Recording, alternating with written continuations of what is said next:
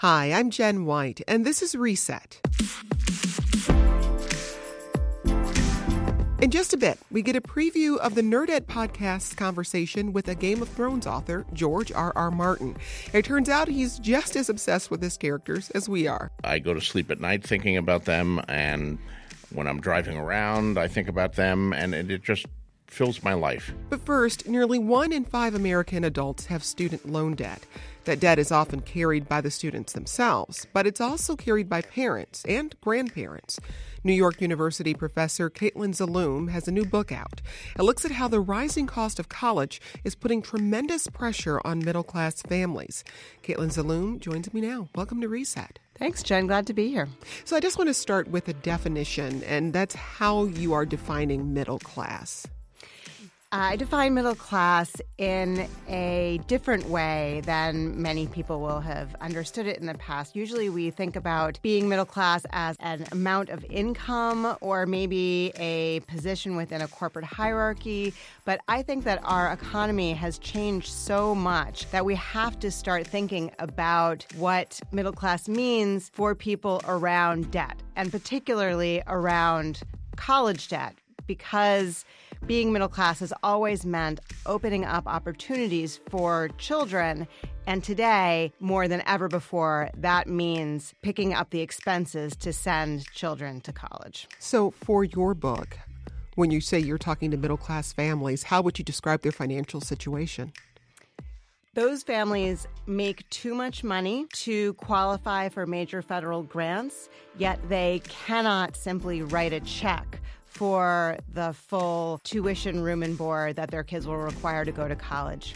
That means that all of the families in my book, Indebted, are going through something I call the student finance complex. They are trying to save, possibly to invest, taking on debt, and reaching for other forms of loans and financing to make college work.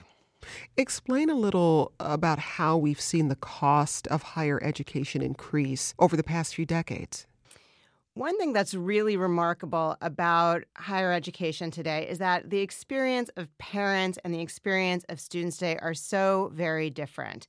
Back when the parents of today's college students were themselves in school, they faced much lower tuition and fees than they now see their children facing.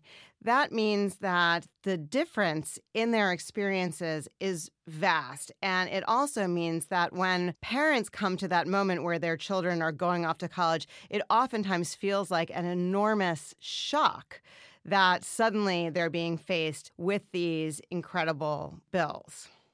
What's led to this steep increase in the cost of higher education? That is a great question, and there are many different answers to it. I'll give you 2. First, in public higher education, states have cut their budgets for their colleges and universities across decades now. The investment in higher education is extremely low. So I'll give you an example from the University of California, Los Angeles. For decades and decades, the UC system was one of the strongest educational systems in our country, and it was an incredible engine of mobility. The state really had a commitment to the UC system. Today, UCLA gets 7% of its funding from the state of California. When colleges and universities don't have the funding that they need, they have to raise tuition in order to find the funds to move their operations forward, to deliver the education their students deserve. So that is one major reason why costs have gone up. Another reason is that the upper-level administrations of colleges and universities have expanded greatly. There are just many more highly paid administrators at colleges and universities across the board.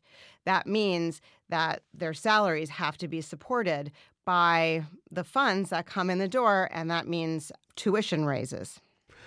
What seems to be built into the system are certain assumptions that are made about how families will save for college. What are some of those assumptions, and how does that intersect with race? Those assumptions are relatively new. It has really only been since the 1990s that, as a country, we presume that families and students should take on the burden of paying for higher education themselves. It was in the 1990s when loans expanded in a way that starts to look like what we have today. That came from a very conscious shift in political morality, what some people call the great risk shift, where individuals and their families are supposed to bear the costs of what we used to think of as collective endeavors, like providing higher education. Now, when we require families and students to take on that burden, it reproduces the inequalities that already exist. So the issue of race becomes absolutely central when thinking about how this loan system impacts our families and students.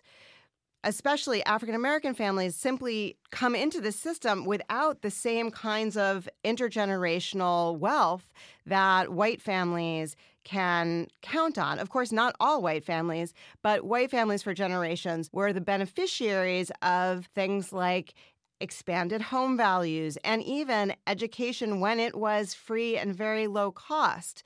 But because African-American families can't count on having the benefit of those wealth-building programs that were funded by the federal and state governments and which were supported by labor market discrimination in favor of whites, then African-American families then face a lag in what they can pay. So when we ask them to pay the same amount or in the ballpark of the same amount as white families, it's a much bigger burden.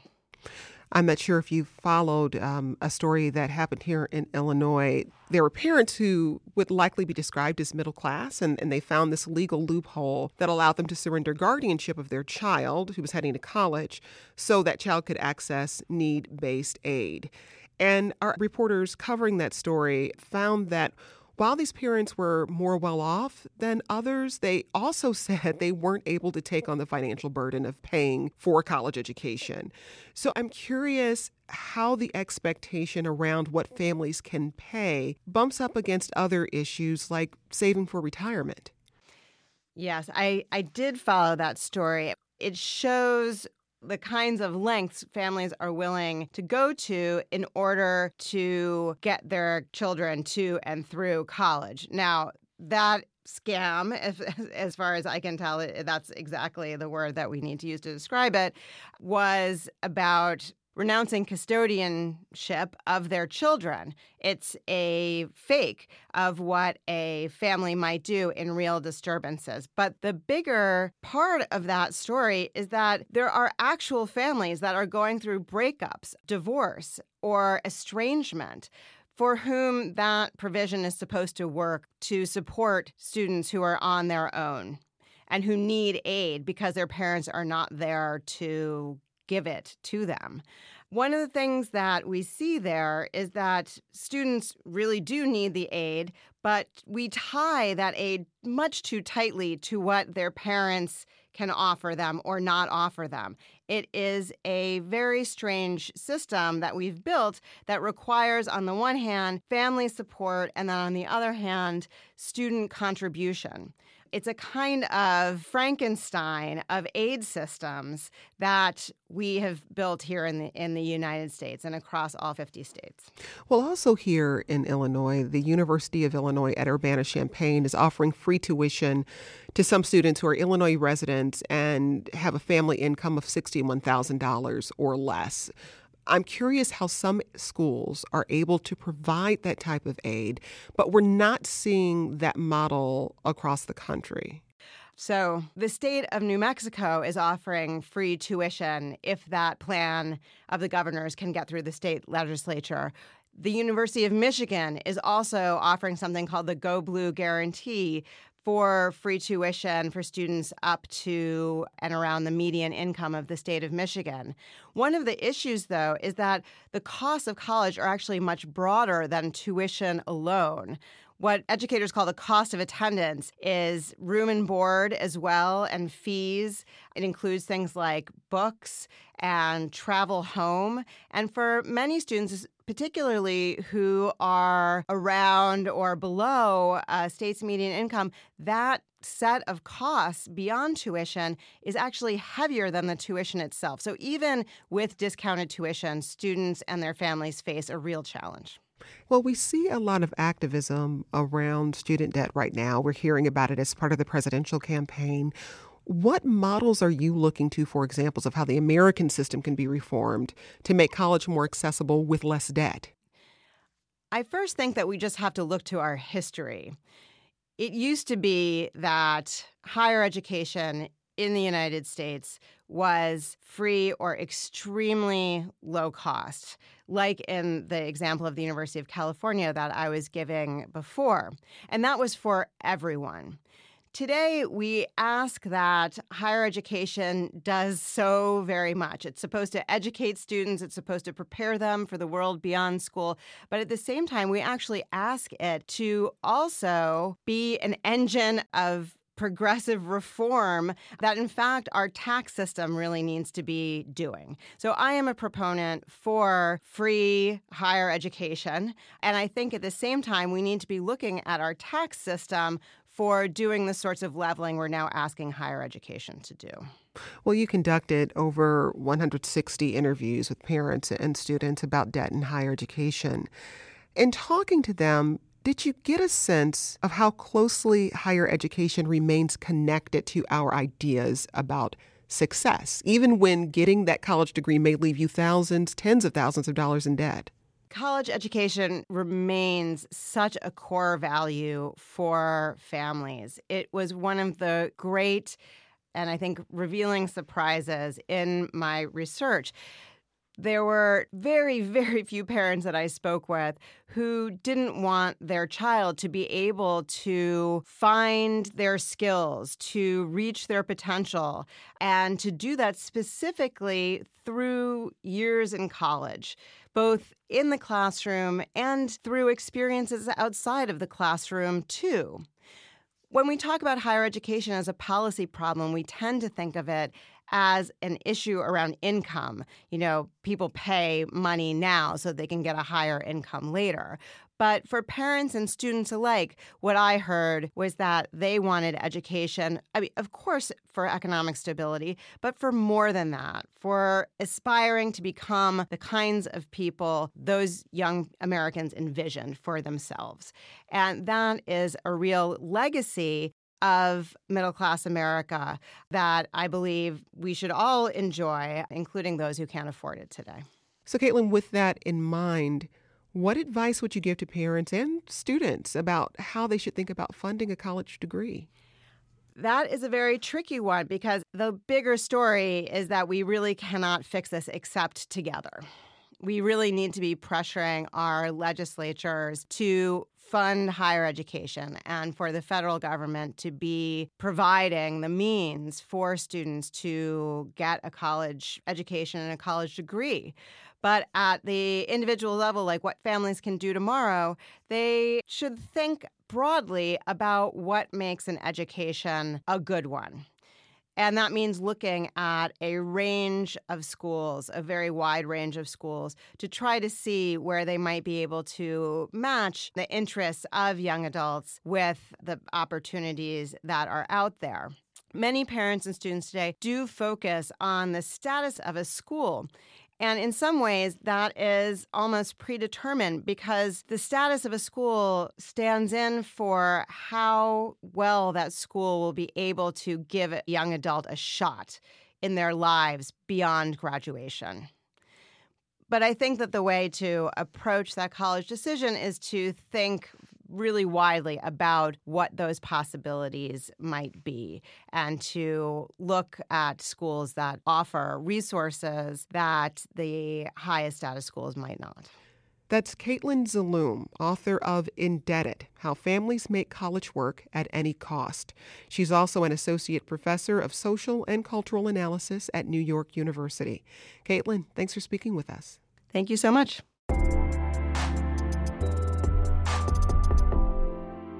Greta Johnson is our midday news anchor here at WBEZ. She's also host of WBEZ's Nerdette podcast.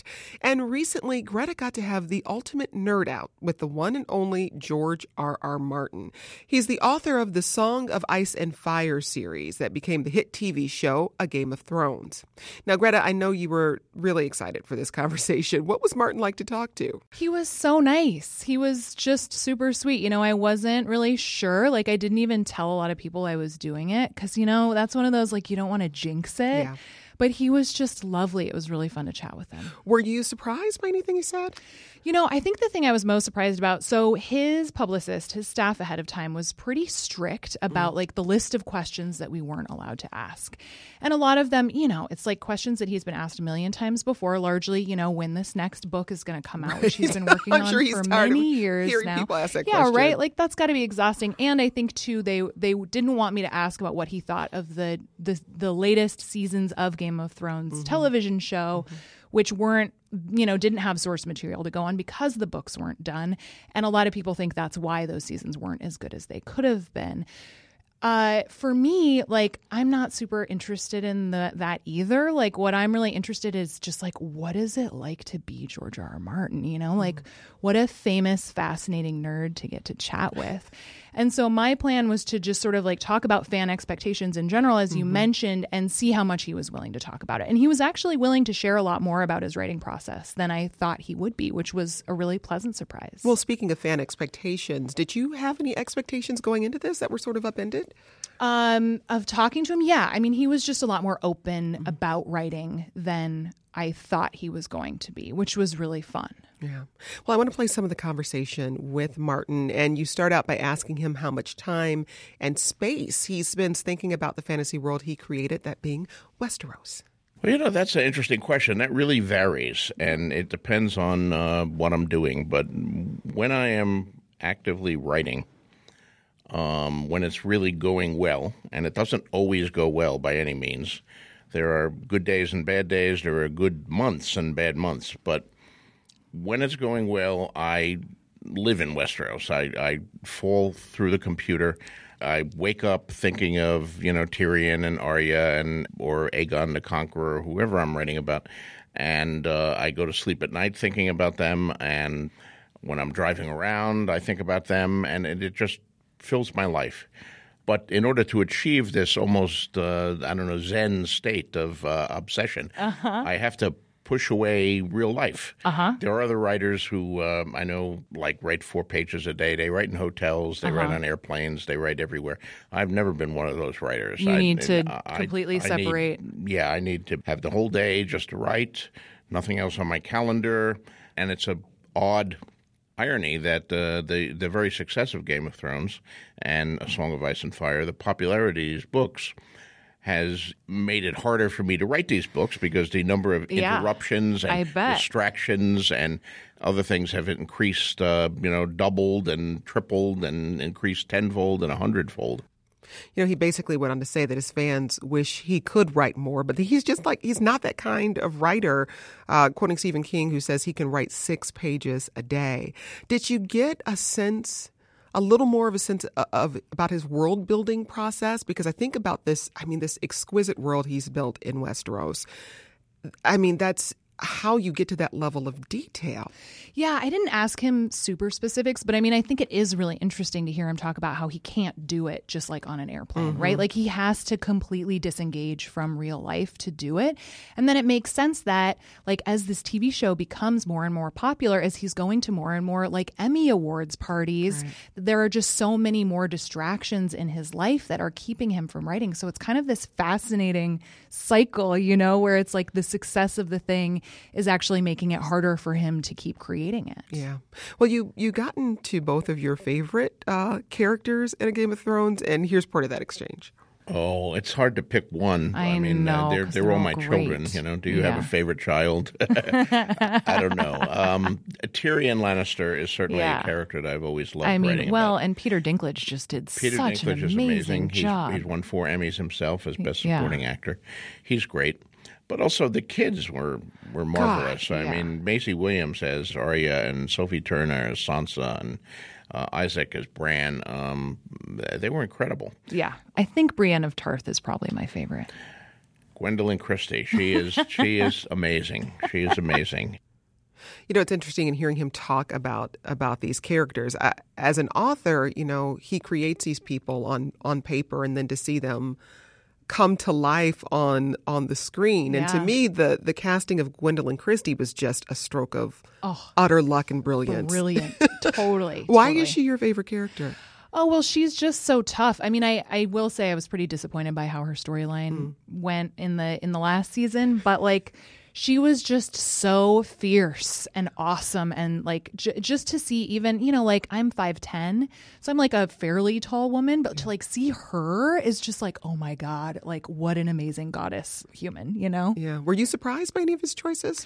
I think what I was most surprised by, which maybe I shouldn't have been, is like it's so interesting to talk to him because he reminds you that like the success of this show wasn't always obvious, right? You know, the fact that they just like picked these kids out and they had no idea how any of it would go, you know? And I think it often, that kind of thing seems so inevitable from this side of it, right? Where it's like, of course, everyone was going to watch Game of Thrones. It was going to be like one of the most popular TV shows ever in the history of TV. But like he had, you know, he was hoping they'd be able to get to the Red Wedding, you know, which is just so interesting to think about from this side of it, I think. What is it about this world that's drawn you in? I mean, I read Game of Thrones probably in like the early mid-aughts. The first book? The first book, yeah. So it was well before. And I think it was like maybe right as I finished reading it, I heard it was going to be an HBO show eventually. And I mean, I don't know. I grew up loving fantasy and sci-fi and dragons and all that stuff. And it's just such a rich world with so many different characters. It's just a fun place to be, you know? Well, Westeros was not fun all the time. That's it was very actually true. pretty That's brutal. Very true. Fair. It was pretty brutal. Well, I mean, the thing that's been interesting to watch about this show is for people who watched the television series but didn't read the books and had no idea what was coming, you know, and you just kind of want to warn them, say, honey, I just want to warn you about this next episode because it's going to be rough, but people just didn't know. Yep. Well, you two also talked about, I mean, the future of fantasy TV, because it seems like this series has set a new bar for fantasy television. I mean, huge budgets, these huge battle scenes, weeks upon weeks of shooting, just battle scenes. And you get into all of these fantasy TV shows like not Lord of Rings, but his Dark Materials is coming on. Yep. Lord of Rings was filmed. Yep. And he shared his thoughts on fantasy continuing to reign on television. Now, I think if one or two of these shows succeed, maybe not succeed on a Game of Thrones level, but succeed in that, they have a nice 5-year run on television, they get decent ratings, maybe they win a few Emmys or something like that. If one or two of them succeed, television will be transformed. Then I think fantasy will become a genre of television, just like cop shows and lawyer shows. I mean, I love that. You never say, a cop show? We already have a cop show. We can't do that. It's always, a cop show. Yeah, we'll put on another cop show. And as a fantasy reader, someone who has read many of these works and loves these works, that's the outcome I would like to see. The danger, of course, is that if all of these shows fail for one reason or another, then I think television, which is run by success, will back off from fantasy and say, oh, no, Game of Thrones was a freakish, one-at-a-time occurrence, and it can't be duplicated, so we won't do it anymore. And obviously, I don't want that to happen.